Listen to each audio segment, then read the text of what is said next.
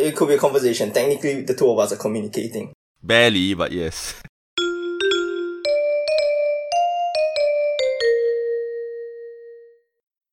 Hi everyone, we are back with the second half of Season 1 of the Third Sub. Today we have Loy Kwan Peng with us, who is one of two coaches of River Valley High School, and he recently took over that job at the start of this year. I've known him for a while because he assisted me with NJC last year when I had to take care of the main MIDC's team, and he assisted me by looking after the team, the second team that we sent to that competition, and he did a really, really good job. So I'm grateful to him for that. He's a communications major at NTU, so today we discussed the principles of communicating and how they might be relevant to certain debate motions at DJG's level. I debated for 3 years, I suppose, back in NJ. So that would be in my Sec 4, J1 and J2 year. Or Sec 3, that would make it 4 years or so. And yeah, I guess that's about it. Nothing special about it. How is being a coach? It's fun, actually. I don't think any of my kids are listening to this. So in fact, I was initially thinking, how do I advertise a debate podcast for them? Knowing that, hey, I'm going to be part of it at some point in time, which means I'm just going to advertise myself to a certain extent. The kids are going to call me out for that. Are they? Because I figure that kids can get pretty excited when they hear their coach's voice on Spotify. Not my kids. My kids are disgusted. Yeah, I think most kids are actually terrorized by their coach's voice at this point in time. But how has it been? I mean, it's quite interesting because you've really been thrown into a trial by fire, right? Yeah. With the pandemic and all, and this being your first year of coaching. Being your first year of coaching, I suppose this excuses you from certain things like, let's see how well you've done over the course of the year in terms of training the kids. I guess you can't really see that now. It's just a bit of a pity, I suppose. It's been really fun. I mean, but the difference in this case is that now you are their coach and they're expecting you to give you the answers to everything, and sometimes you just have to be the bad guy and not give them the answers. And yeah, but in this case for this group of kids, they were really, really excited to try to do really, really well in the competitions that they are going to go to. To not have the competition is actually really hard on them, and it's also really hard on me because at the end of the day, all I want to do is kind of make them, or at least equip them with the best skills possible for them to get to where they want to be, right? So even if I equip them with the skills now, it's too late. They're going to JC now, so they've lost the chance to really make a push for JGs again. That's the way it is. This is a story that's replicated across many different schools in Singapore, and unfortunately, that's the way the wind blows. Yeah.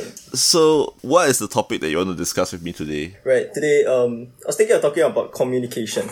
I'm a communications major in NTU, and I thought, hey, what's the best thing I can talk about that I'm to a small extent qualified to talk about it. So I'm going to talk about what is communication and what the typical process of communication is. And eventually I'll talk about how this leads to very specific details when it comes to debate that I think it can help everyone in the debating skills at least a little bit. Right. So the very simple idea is to understand what communication is, right?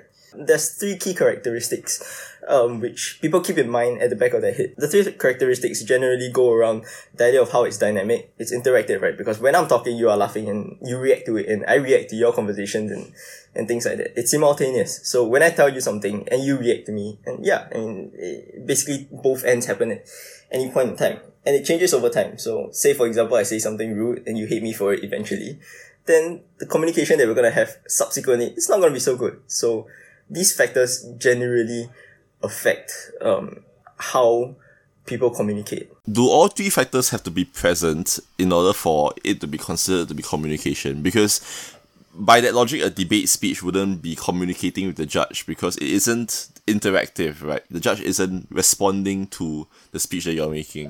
Technically, yes.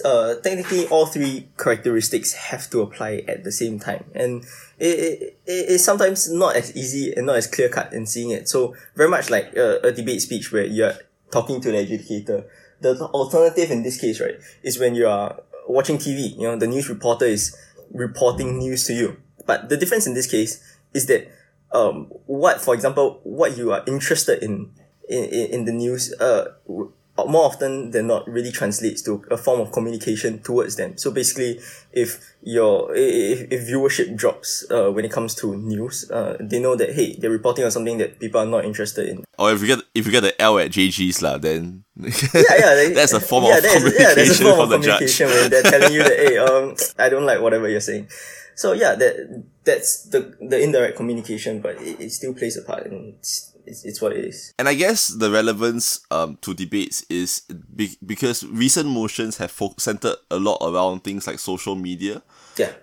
And things like journalism as well, which I assume is also a form of communication. Of course. Is there a marketed difference in the ways that communication has changed from, let's say, 20 years ago to today? Generally speaking, I would say that actually it's very much similar but different, in the sense that the main forms of mass media are still the same forms of mass media. You still have newspapers, you still have television and things like that. But the difference in this case is that the communication on our end, so on the receiver's end, is very much more responsive as compared to time from the past, where we can't really reflect our hatred towards certain television channels or certain news agencies. And now we can really do that, which means that with a more reactive crowd and public, right, there's a lot more often than not more things to talk about, because there are more things that people will find controversial. Is there a difference if I communicate via social media versus via a newspaper? Is there a marketed difference in what the receiver gets as a result? Right, of course, right. There's this Canadian communication thinker, Marshall McLuhan. I can't even pronounce his name. He's famous within the communications world, but he has this really famous quote, right, that goes about the idea of the medium is the message.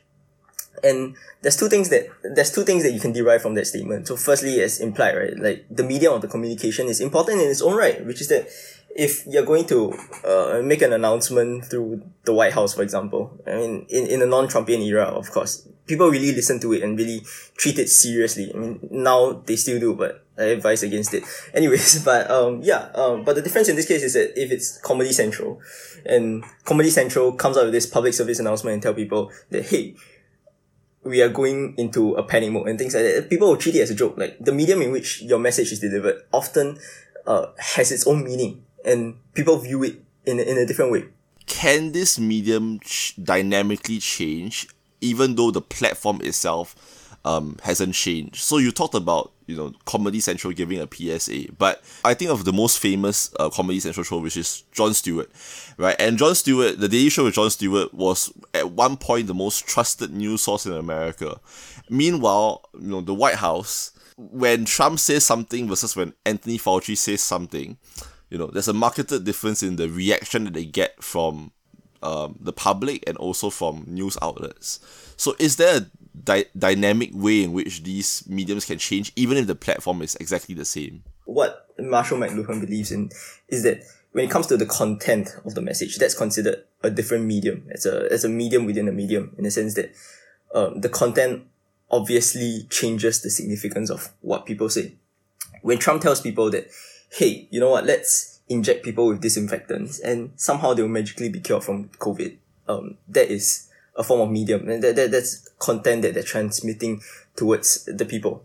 But the difference in this case is that when Anthony Fauci makes certain claims that is scientific and has a scientific backing and explanation behind it, that's why the level of credibility also changes in this case. So as debaters, right, it's extremely important also to take note of the context and the content of certain matter that people are talking about. It's very easy to quote the American president about things, but then at the same time, if you're going to quote Trump on certain matters, the power and the significance of it significantly just plummets in this case. What's the second implication of this very famous statement? Right, the context of it is that Marshall McLuhan actually published a book and a reading and things like that regarding the statement, the medium as message. And there are a significant group of people that misread the statement, and there was a misprint at some point in time where it stated the medium is the massage rather than the message. So there was a A and E change. Right, and I thought it was a typo when you put it on. Yeah, that's right, yeah. But very much like how our brain very automatically fills in the gaps sometimes when it comes to certain words, and we just assume what it is. The media on the message also implies that our consciousness transforms our perception. Basically, this means that the information that is provided, right, can be broken down and understood in a manner in which the receiver of the information sees fit. So, you tell me something, and you may have intended meaning or intended a direction in which on how you want me to receive this particular piece of information. But based on my perception of the world, I can see it completely differently. Your immediate instinct, if you believe so firmly in your current opinion, is that anybody who challenges that is stupid, right? Yeah, of course. That's an idiot. Yeah, that's the first round of it, which is that you probably wouldn't believe it in the first place. But even if you did, it wouldn't necessarily change your actions. If that is the case, then my question becomes, how do you use communication to change people's opinions? If people have such fixed perceptions about what they believe in and what they don't, then how does communication play a role in correcting, perceptions like flat earth theory and stuff like that? I think the main case, the main thing that we have to do in the first place, right, is to understand what the role of perception is in all this. It's basically a process in which we make sense of a phenomena, or we make sense of anything that works in the world. And apparently, according to how the brain works, right, basically what we do is that we select what we want to believe in, we organize them into certain groups, and then we interpret it in a way that really benefits us and that really suits us. So, how to go about changing people, right, changing people's decision, right? In the debating context, right, it's extremely important to always remember that this is a process that we have to do. Because very often, it almost seems within a 6-minute speech or within an 8-minute speech that people may engage in, right? It almost seems like a magical process where you suddenly show people something and suddenly, hey, it works. We need to change that. Right, so like when a debater says, this person will advocate for social change, and then that change will happen, like a social movement, for instance. Yeah, a social movement. Right, that seems to require at least some explanation about the mechanism, right, as to how the social movement is able to convince people to get rid of their initial perceptions and to correct those perceptions. Yeah, exactly. And or another general argument, right, that people really make about it is about how, hey, if we just show things more on TV and people will go, oh, I've missed this. It's magical, I'm going to start believing in this idea. So how would you advise debaters explain that then? I think break down the actors first, and you have to first understand that the principal actors in this situation for this magical change to occur, right, is through the media. And how to go about doing that, right, is that you have to first explain the significance and the power of the media in the first place. You have to talk, you have to talk about how the media has the power to actually change a couple of things. Very much like how, by implied meaning, that the media is the group of people that has the power to advocate and cultivate this kind of normalization of things, right? And they have the ability to set the agenda. So when but why? So there's a couple of reasons behind it, right? It's because they're always there during controversial conflicts and politics and current affairs. They have to be, or at least at this point in time, through the past 300 years of development when it comes to journalism and news, they've presented themselves as some form of important standing in the world. In 1817, Edmund Burke is a former member of parliament in the UK, actually termed journalists or the news as the fourth estate, in which they're supposed to serve as a form of check and balance to the state when it comes to the kind of decisions that they make on day-to-day matters. And since then, you can say that they do serve that sacred role, or they're supposed to serve that sacred role. Different people and different groups in the world, or different news agencies, see different incentives and motivations behind how they want to go about it and who's the main crowd that they want to service. But it doesn't change the fact that people watch television, people read the news every single day. And that's why they have this power, or they have this pull on people to convince people to state things. It's very normal for people to wake up every day to check the news or to listen to the radio while they're driving and things like that. Which means that the kind of content that they choose to set, the agenda that they want to set for the day, is going to be what people will get to receive. Because realistically speaking, you don't really get the option of knowing what happens in the world without news agencies. Is that the primary reason why echo chambers have formed in today's society? Because the ideology of the news has become so polarized, right, in different directions, that people mainly consume news source from their preferred ideology. It boils down to the same discussion that we had just a couple of minutes ago about perception, right? In which people have this form of self-serving bias more often than not, and they really kind of just pick and choose what they want to accept and what they want to listen to. So are these biases formed from young? Is it because I watched Fox News as a child that when I grow up into an adult I will keep watching Fox News, or like are there other ways in which these biases can form? Generally speaking, these biases, I'm no psychologist, but these biases more often than not is instinctive to human beings. And if generally speaking, for the majority of the people, that's normal, right? Like what they really are looking for is just truth in the news. So the news agencies that they decide to pay attention to are usually the ones that have managed to convince them and have really either set the perception of the world for them or are working around the same premise in which they believe that the world runs. So far, we've had this kind of assumption that the news operates by themselves, right? But in a lot of states that isn't true, right? The communication platform is also a tool that the state uses to push their narrative forward, right? Whether through the media or through their own communication devices. So I guess my question is, like, what are the main tools that a state has in forwarding a state narrative, and how effective are these tools in building, for instance, a culture or a perception that the state prefers? First of all, that depends on the kind of countries that we're talking about, right? In more liberal countries, there are much lesser opportunities in which states can use mass media in the form of news agencies to really just forward a certain kind of propaganda that they want to push for, right? But a lot of times, a lot of news agencies by default will have a certain stance to it. They're either far right, pro right, far left, pro left, for example, and they align themselves. And these news agencies align themselves with the kind of government or the kind of political groups with the same beliefs that they do. So, in a sense, news agencies will always, and there's no exceptions to it, will always have to pick a side, because when certain matters become become in the gray area, right, they really need to pick a side and stay consistent towards their beliefs on the particular matter.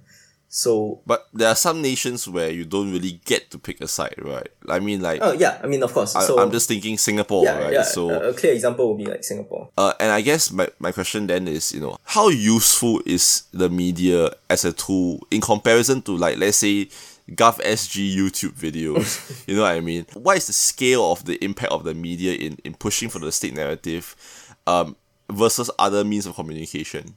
Like government press releases or like GovSG. The significance of the kind of narrative they want to push also depends on the people. So in Singapore, generally speaking, I think most people are not really doubtful of what the government says, which is very important and really helpful as a tool for the government. So when GovSG says something, when GovSG publishes numbers, employment figures, or even COVID numbers, people don't really doubt it. People go to that and say that, you see, this is the accurate one, rather than the Facebook post that says that we have 2,000 cases a day. So, generally speaking, that changes. But in this scenario, right, news agencies or main mass media, actually will have to make a decision between either forwarding government propaganda and forwarding the kind of narratives they want to push for, or stick really, really, really close to the objective truth about matters, which is often the harder way to go about doing things. So when it comes to, for example, Singapore, right, there's actually a different model in which the Singapore government actually proposed to the media, and when I say the media, I really do mean just this main chunk of MediaCorp and whatever other news channels and other TV like the channels. SPH, The SPH Straits Times group, right, in which they work as collaborators. In that it sounds nice in that, they're having a partnership between the media and the government, in that it's allowing them to somehow come out with this beautiful, vibrant, and yet safe environment in which news can be broadcasted. But realistically speaking, right, it's really a form of partnership where the government is checking on the on these agencies rather than a cooperative aspect to it, because it means that there's a lot of content when you're working with the government, right? That it means that you're obligated not to really have a say on, or if so, in a very controlled manner. If we're looking at these nations where there is a state narrative that's being forwarded, how does that affect communication on the ground? I think a state narrative sometimes holds true without the aspect of communication to it. In that, if it's a dictator state, right, and they really try to force through certain things, there's no point in that. But Right, I get that, but what I meant to say was like, so let's say I'm opposed to a particular dictator, right? Right. But media sources, etc., keeps telling me that that person is awesome, and I know that it's propaganda, but it makes me fearful that everyone else around me actually loves the dictator, and that makes me afraid to speak up, even though everyone else around me also hates the dictator. The communication that we have is one of, we all love the dictator because of that self-censorship and that fear of being the only one in the entire country or in the entire group that holds that particular opinion.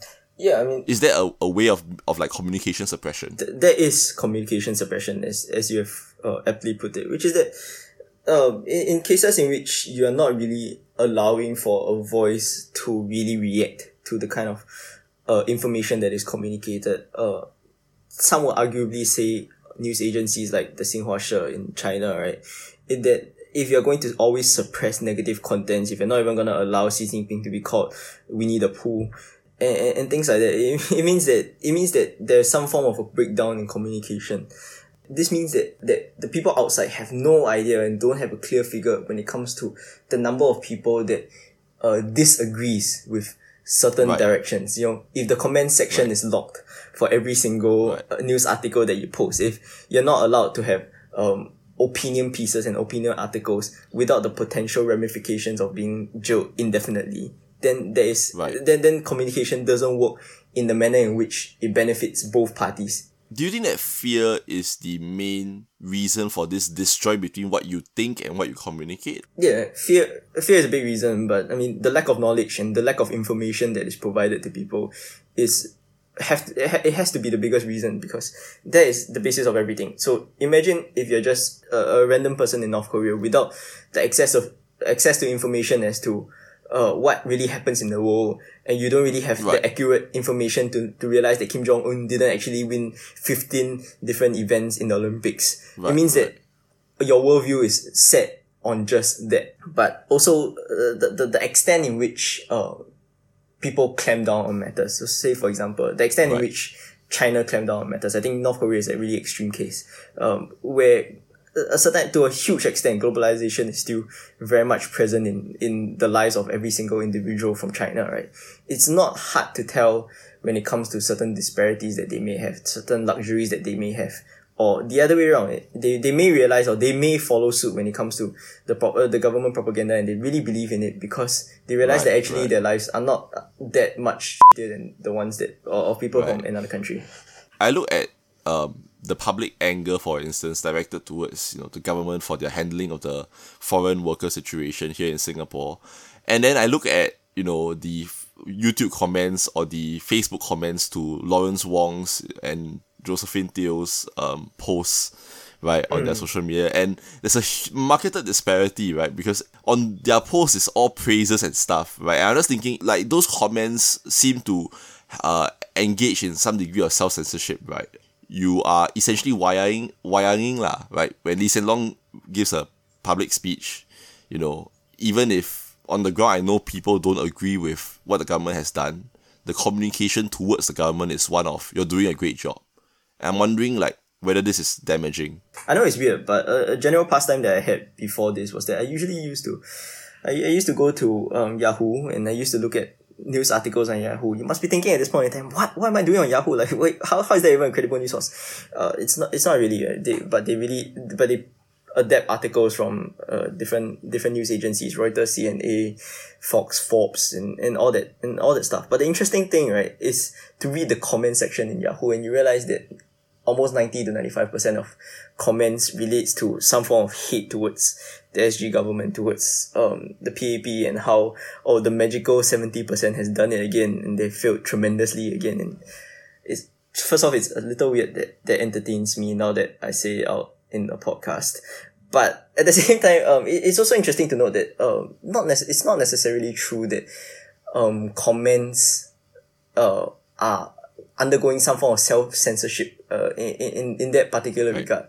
But what I think is a difference in this case is that there's some form of self-serving biasness when it comes to the individuals, in that they are willing to isolate the difference between the certain things that Lawrence Wong says and other videos that are talking about the foreign worker situation in Singapore. In that the people that are likely to be praising and applauding the kind of efforts could very potentially also be the same group of people that just don't really care as much about the foreign workers.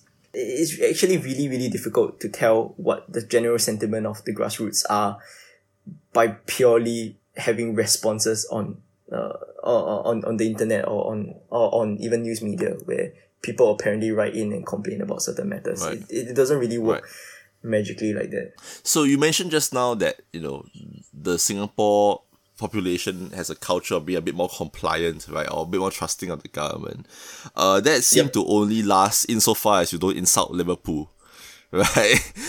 So let's talk about the recent hoo-ha with the COVID heroes. Always walk alone, man. Yeah, the must always walk alone, something like that. The Marwah man, right? The Marwah man. And what I was really pissed off about was that guy got a lot of backlash. The fact that there was a blatantly racist depiction of a Indian superhero did not get half as much backlash, as Marwah man, who just, hurt the feelings of poor Liverpool. It's just ridiculous. But I wanted to talk about that because I think it's a great case study in communication, right? And how one piece of communication tool that was used by the government could backfire spectacularly. What are the lessons that you think can be discerned from what happened? This is actually a good reflection that it's not necessarily always true that that news agencies or just the media in general is always aligned to governments, even when governments are paternalistic.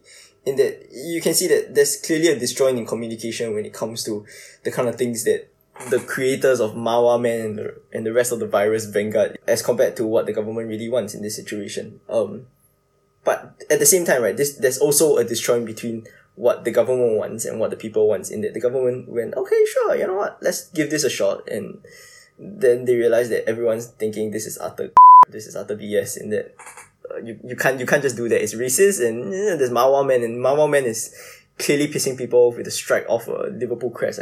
I'm looking at the image as we talk about it.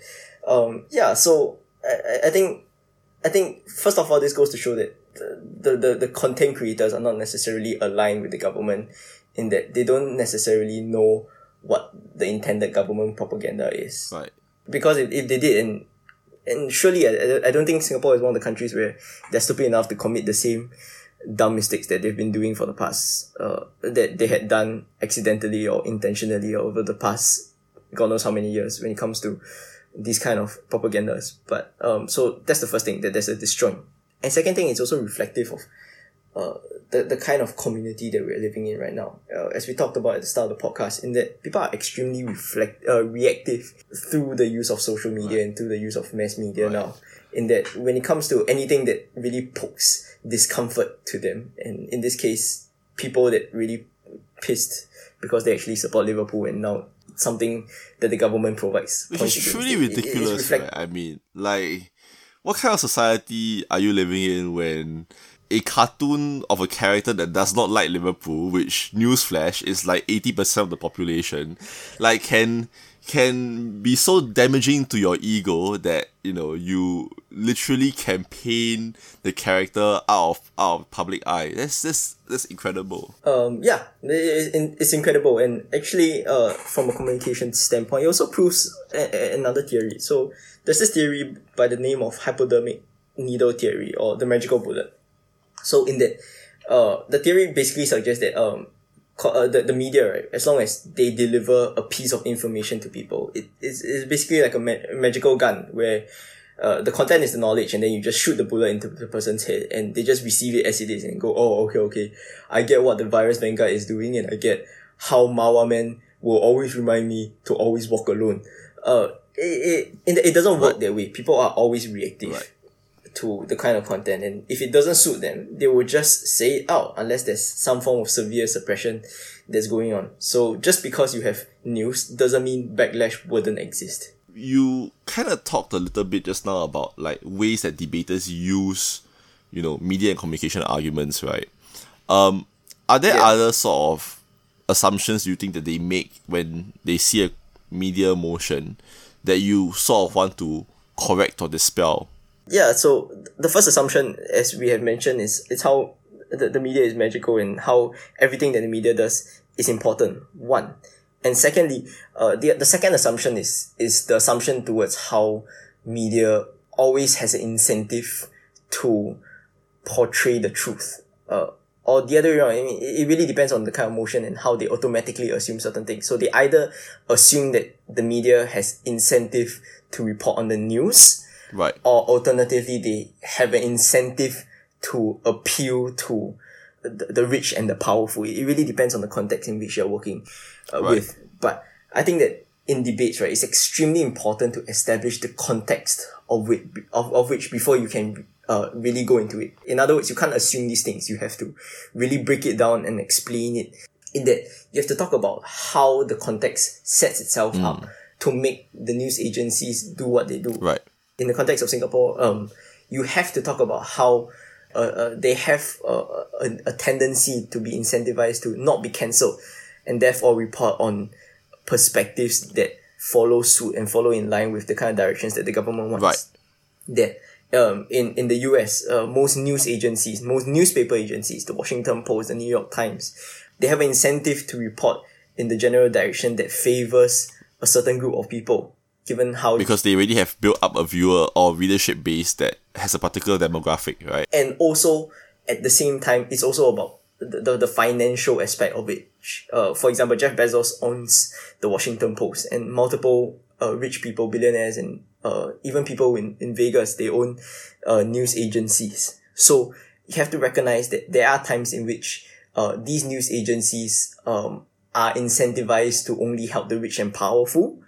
And if you make these assumptions, you can't make these assumptions either, because they are conflicting assumptions that people can make, which means you have to talk about why they do what they do and how they go about doing it in that how they really protect the rich and powerful before you can really make your point. Because if not, it doesn't necessarily stand. It's just an assumption that you're making. How do perceptions, fit within this communications and media reality? There are certain critical factors that has to change in perception for people to have a different understanding of what the media is really trying to propose, right?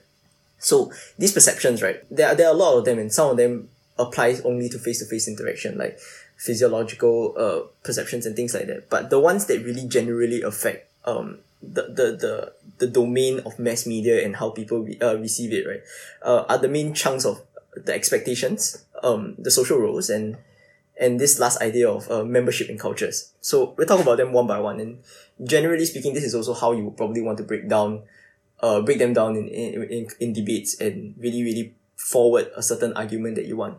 First off, but I think we really need to work with a motion in this case to really explain this process out. So let's pick a motion. Say, for example, something like this house would force the media to display, promote, and report women's sport equally to men's sport. A motion like that, right. I think the most common argument that comes out in this case, right, is that now the increased representation of women in sporting events on TV will change the perception of people, because when people magically see the feats of that the women are achieving in sports, they realize that, wow, they are amazing, we will also watch them. But realistically speaking, you have to break that down, and you have to look at the various factors, the various perceptions that people may have when it comes to certain matters. And this is particularly important also for the opposition side that's really trying to oppose this argument. You look at it in three different aspects. One, in expectations. And the expectation in this case is that they're expecting Usain Bolt to run 9.58 seconds. They're expecting people to come in a close second and third. at around 10 seconds. If women's sports, amazing in their own right, and definitely more than 5 seconds faster than me. If it's 5 seconds faster than you, it's like 15 faster than me. So Yeah, exactly. And that, wow, it's amazing. They are really fast, and they are achieving the maximum in which the human body can. And that's amazing in its own right. But when they come in at a world record timing of 12 seconds, the extent of thrill is going to be different. Women's sports, like women's football, are less physical in nature. They're less fast-paced in nature. So when certain groups of people have a set expectation on a certain idea of how a sport should be played, the increment in representation of these different sports doesn't necessarily change these perceptions, and doesn't necessarily fulfill the expectations in which people want, which will hurt these sports, these women's sports, rather than really help them. Moving on, next idea of social roles. This is something that really differs based on the kind of motion as well. For people, it will be social roles, but for certain ideologies and certain actions, for example, murder and violence, right? It's about the social acceptance levels.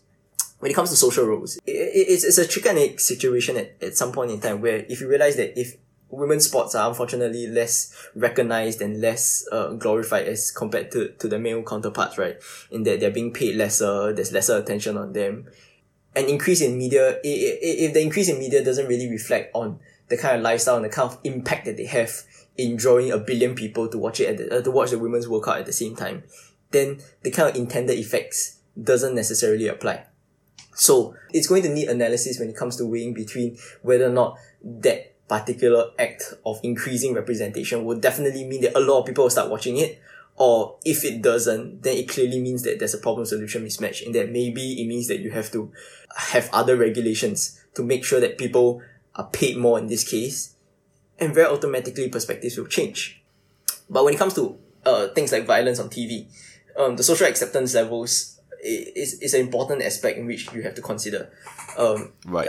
There's another theory, another communications theory that goes by the sound of cultivation theory. It's literally what it means in that the media has or television has the general influence on people in that it shapes people's worldviews, right? So if you're going to show violence on TV every single day for 15 years, for example, you tend to believe that North Korea is a closed state. You tend to believe that that the Middle East has bombs ridden all over every single corner in every single market, right?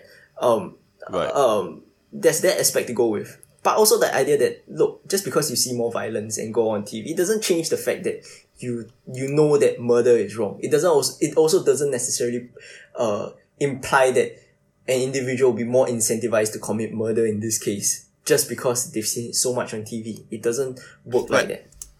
And I think this is really important, right? Because in motions like this house would ban violent video games, for instance, which is very popular, right, at the JG's level. Yeah. There will always be arguments like, oh, it's going to increase the rate of violence amongst teenage youth who now think that violence is okay. And what you're saying is that, like, that doesn't happen because of social disapproval. Yeah. It doesn't magically happen like that. There are certain other trigger factors that will direct in this that will direct people into this habit of killing and increased violence. But it's definitely not just media representation. It's extremely important to break it down into a few aspects. In that one, it applies to a very specific group of people. And that the first thing that they want to talk about, right, is actually the overall gradual increase in acceptability. At first, it's not okay to do anything. And because of all this extent of violence, it's possible that people will start thinking, like kids will start thinking that punching people is okay. And of the million kids that start thinking that punching people is okay, 1 or 2 may fall through the cracks. And this 1 or 2 that falls through the cracks will then go on to progress to doing really more problematic and heinous stuff. So the explanation as to whether or not it will increase violence shouldn't be a case where you're talking about there's this form of mass increased belief and desire for violence, but rather the 1 or 2 individuals that can already sufficiently cause harm. So in other words, you have to accept the truth that most people are not going to commit murder just because they played Grand Theft Auto. Moving on lastly to the idea of membership in cultures, right? Membership in cultures plays a more significant part when it comes to censorship motions when it comes in debates. Censorship motions often suggest that the states have something that they want to censor. Maybe the government in Singapore doesn't want to have media portrayal of the use of recreational drugs and things like that. And it's extremely important to analyze that and put it on a microscope, right, and think about whether or not it really affects the kind of culture that we're living in. I'm about to wrap up, but before we do, I want to discuss one perhaps more disjointed part of media that has been fairly popular in the last couple of years as a motion in JGs. And that is the concept of media that is, or communication that is not supposed to be released, but is released anyway, right? Things like leaks, for instance, right, by Edward Snowden, right, or like WikiLeaks. So there are motions more recently, like this house believes that the world would be better off without WikiLeaks. Where do these kind of illicit communications play in terms of how it affects the public? Do you think it's a good thing or a bad thing? Where the unsupposed release of certain documents are released, then there is something that is communicated to the public. And that reaction, right, more often than not, serves its purpose in its own right. Remember, the medium is the message. And in this case, right, an unintended release of a particular piece usually increases the credibility of pieces. Which means more people will more often than not really believe in these documents and these articles. That's why people like the flat earthers will work on the 15 pieces of government documents that provides explanation when it comes to UFOs, and really hang on to it for the rest of their lives and believe that they are aliens and the earth is flat. Right. So in that case, when it comes to the release of items such as the WikiLeaks and things like that, when it pertains to motions, it is a different perspective to consider when you start thinking about the communication aspect of it. More often than not, you always look at the political implications towards things like the Panama Panama Papers and things like that. But it's also important or interesting as an alternate argument to look into the idea of unreleased documents and how this could potentially cultivate a general sentiment of trust or distrust depending on the group that you're talking about.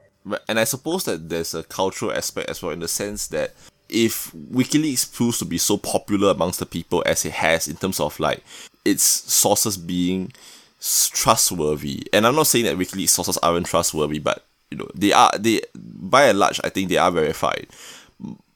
It creates a culture where more people might think releasing, you know, inverted commas, classified information is the way to get the public to believe it. So they can release fake documents as classified information and force public hysteria, for instance, right? In these situations, people like to assume that the media is a tool and a channel to provide the truth to people, which in these cases could be a dangerous case of how the media doesn't necessarily fall into this particular category. Rather they're actually just trying to drive up interest such that people can start looking at this dying newspaper again. It doesn't necessarily always work in a manner that benefits the people. It could generate hysteria and could generate mass panic without necessarily having a true cause behind it. What annoys you the most about this activity that you've unfortunately stumbled into? Something that, for example, me, I struggled to get over, and I still struggle when I debate, is stuttering. And not necessarily a really problematic stuttering at this point in time, but it used to take up a significant amount of time when it comes to my speeches, in that I spend maybe up to a minute stuttering, just going, the thing is, and people need to find a way to get past this hurdle. If not, it's just going to significantly hurt their confidence in debate, and they just wouldn't want to debate anymore, which is sad. Or it could save some people in stopping debating. But yeah, if you want to continue debating, saves you a lot of time. It'll save you a lot of time and pain moving on in very many years afterwards. But it is problematic sometimes. So that's... How do you get over, that stuttering, because I know that there are plenty of kids out there who, are currently thinking, that's exactly what I'm going through. I can't get my points out clearly without spending a minute, stuttering. It's very easy to just say, just keep debating for 3 years, for 5 years, and somehow at some point in time, your magical stuttering will disappear. It's important then to look at the reasons behind why you're stuttering in the first place. And I think stuttering is commonly associated with confidence and with fluency of the language. So when it comes to matters like stuttering, if you really have it, then it just means that you gotta do the full package. You gotta improve all around, in that you have to help boost your confidence. And the only manner in which you can do so is that you have to convince yourself that the arguments that you're making are good and they're coherent and they're something that people will want to hear. And the clearest way of doing that, rather than lying to yourself, is to constantly be engaged and involved in debating activities, getting familiar with common arguments, understanding the logic behind these arguments rather than just regurgitating them out as your coach would feed them to you. And generally speaking, when you do that, your stuttering gets better. If most people notice or take note and record their speeches over very many rounds that they go through every single week in, week out, right? They realize that when it comes to motions that they're more confident in, they're more passionate in, they usually don't stutter as much. They usually have a million things that they want to say and they just go at it. They just go, hey, let's talk about school uniforms and things like that. And somehow suddenly people will start losing the stutter, even if it's just a little bit. So there's that aspect to it. But the other side of it is also people sometimes stutter because they can't get words across in a fluent manner. Sometimes people have problems with pronunciation. Sometimes it's very much like how we would definitely struggle when we're going to speak a foreign language, right? Like, we're not very fluent in that language. So, it does help, generally speaking, if you're just reading more and you're just really, doing more. It's very much like how, a lot of training sessions sometimes by certain coaches would devote entire sessions rather than debating to just exemplariness speaking, or just, even simpler, like really just reading off scripts and just trying to get the fluency and emphasis on certain words more accurately. And those things help. But I have to say, I think confidence is really the biggest aspect of it. And until you can get over your own hurdle, no one else can really help you. Trust the coaches when the coaches tell you that your content is good. If the content is bad, most of the time debating coaches are not as nice to say that, they're not bad, but we can do something better. Most people don't say that. People just kind of go, at some point in time, it's not right, it's not working, pal. Yeah, my kids have learned to value when I say that their speeches are not bad, because they know that when they are bad, I tell them that they are bad. At first I was initially thinking, hey, maybe a lot of coaches out there are super nice and they will find a way to make it sound nice for people. But then I realized that actually that's not really true. Coaches are nice, but when it comes to speeches, and if they're crap, at some point in time people will just tell them, hey, it's crap. So, more of the story, believe your coaches. And I mean, that reminds me of teachers, right? Because I had teachers who were super chill in things like civics lessons, and they wouldn't give a shit what sexuality education, that. We're gonna give you all the time to do math, for instance. But then when it comes to their own subject, it's like, it's a complete 180 personality shift. They become deadly serious about what they know about and what they're passionate about. And I think that's the same for coaches lah. We joke and we chill and we are pretty, nice people outside of debating. But when it comes to giving a speech, we're going to be honest. We're going to be honest with you about what you need to do to get better. If you think that your coaches are nice people, wait till you lose around unfairly in a tournament, and then you can see exactly how nice your coaches are to the judge. So I've been on the side of that judge really made a bad call, and I'm going to write an email to the chief edge saying, this is questionable. But I've also be on the other side where, I remember a few years back, this was way back when, man. I'm thinking like 2017, I think, or 2016, where I went to go judge MIDCs, right? And I was judging this round between Dunman High and JJC. And I gave the debate to JJC, and I knew Yu Hui. Yu Hui was a good friend of mine. Yu Hui is the coach of Dunman High. And wow, did she let me have it? Like, I saw a completely different side to her that day. Yeah, people don't fool around when it comes to matters like that. yeah, they really don't, and that is and I think that's something that you eventually see within your coaches, the fire, right, and that passion for the things that they do.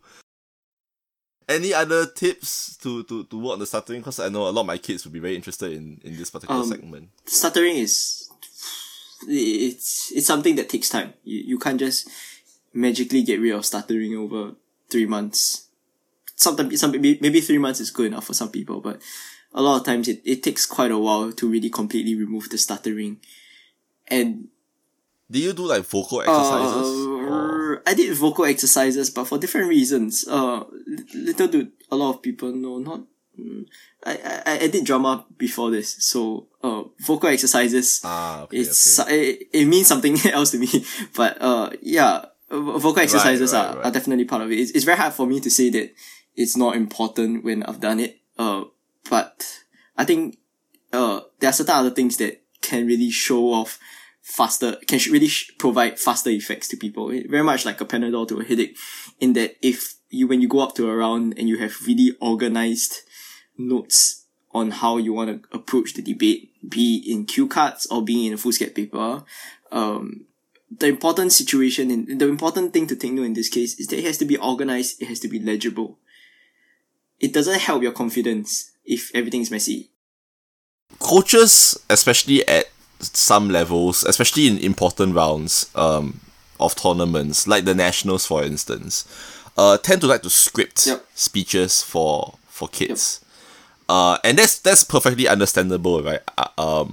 I'm guilty of doing that myself for like first props and stuff. And that's something that is there's obviously a reason why that they're doing that, right? Because they know that there is a particular way to phrase an idea that would be more persuasive than if you were allowed to do it by yourself. And so that's why that's done. But I think one of the unfortunate consequences of something like this is that when your coach is writing things out to you in their language and the way that they speak, that's when you tend to not find it to be a natural way of speaking to yourself. And I think that's where you end up stuttering a lot. For the kids who are less confident with their language, scripting is actually, in my opinion, pretty dangerous in terms of regressing their ability to work on their own style and to correct that stuttering. Will you agree? I think at this point in time, it's also important for the kids to also understand that when the coaches give you a script, yes, it makes your life easier, but if you just read off scripts, then you're not actually the one debating. And you're not actually the one digesting the information. I just know. The thing is, educators know when certain things are scripted. And they're fine with it as long as it's coherent and it works to the debate. But when they can tell that... And when they can tell that it's two scripted arguments against one another, and the conflict doesn't necessarily exist because the rebuttals are guided towards a different direction. It just... The debate just sounds manufactured and it sounds weird because it's like a mismatch of audios. So the important thing to take note, like very much like the reason why you say you want people to write things down in point form, is for people to really understand these things for what they are themselves. I'm speaking to the kids here, right? There's this fear that if you tell your coach, you know what, it's okay, just give me a point form speech, right? Like I'll be able to work it out, and then you don't, you're gonna get blamed for losing the round. Right, and I completely understand this fear because it will be a fear that I have myself, when I was in secondary school. But I think you also have to realize that your inability to speak coherently is going to hurt you tremendously in many subsequent rounds and in life as well, right? I'm just gonna be frank about it. And to use secondary school debating as a training platform to get over some of these hurdles is perhaps more important than the number of trophies that you will keep in your trophy cabinet after you stop debating. It would be nice if they can get it to themselves. You just give them questions and then they answer you and then you craft the case from there, right? And for JGs, obviously, I think that's completely doable. Yeah, I think that's helpful. I think actually one of the things that is really helpful that people don't really pay attention to is actually like a post debate analysis, right? It becomes habitual at times where you just, at the end of a round, right, you go to the edge and goes, hey, can I get my feedback? But no one really looks at it afterwards. And that's a problem if you don't. Because some of the critical mistakes that you have made back then, you probably would make again if you actually don't pay attention to it. So, go back and review, the speeches that you have made for you to really improve. That aside, one last thing, and I know this is dragging on a little, but, I'm reminded that one of the biggest things that actually annoy me in debate is I don't know how to accurately put it, but respect. I think okay. Yeah, I think a lot of times, and it's not people's fault most of the time, in that, you know, halfway through a speech, you don't wave the person that gave you a POI down, and conversely, you either you don't do that, or on the other side, you constantly bombard people with POIs. And it's all down to the idea of you want to try to maximize your chances of winning, right? And you want to disrupt your opponent as much as possible, right? But I think like there's a certain level of respect that people need to have when it comes to debating that really helps them, generally speaking, as a person. I think while a lot of times you're doing things within the rules, you know, POI every 5 seconds, and like every 5 seconds, book, every 5 seconds, book, every 5 seconds, book. But if you do that for... if you do that for, that's not right. Yeah, if you do that for the entirety of your of the 4 minutes that you have, right, that's just not right. And similarly, if someone is genuinely having a POI and you just don't wave the person down, that's not right either. Or committing ad hominem mistakes in your speeches, that's not right either. I think that it's extremely important to take note when we're engaging in verbal combat, right? It's inevitable that people will get a little pissy or get a bit angry at the end of the day. But it will be wasted if you forget your manners during this period of time.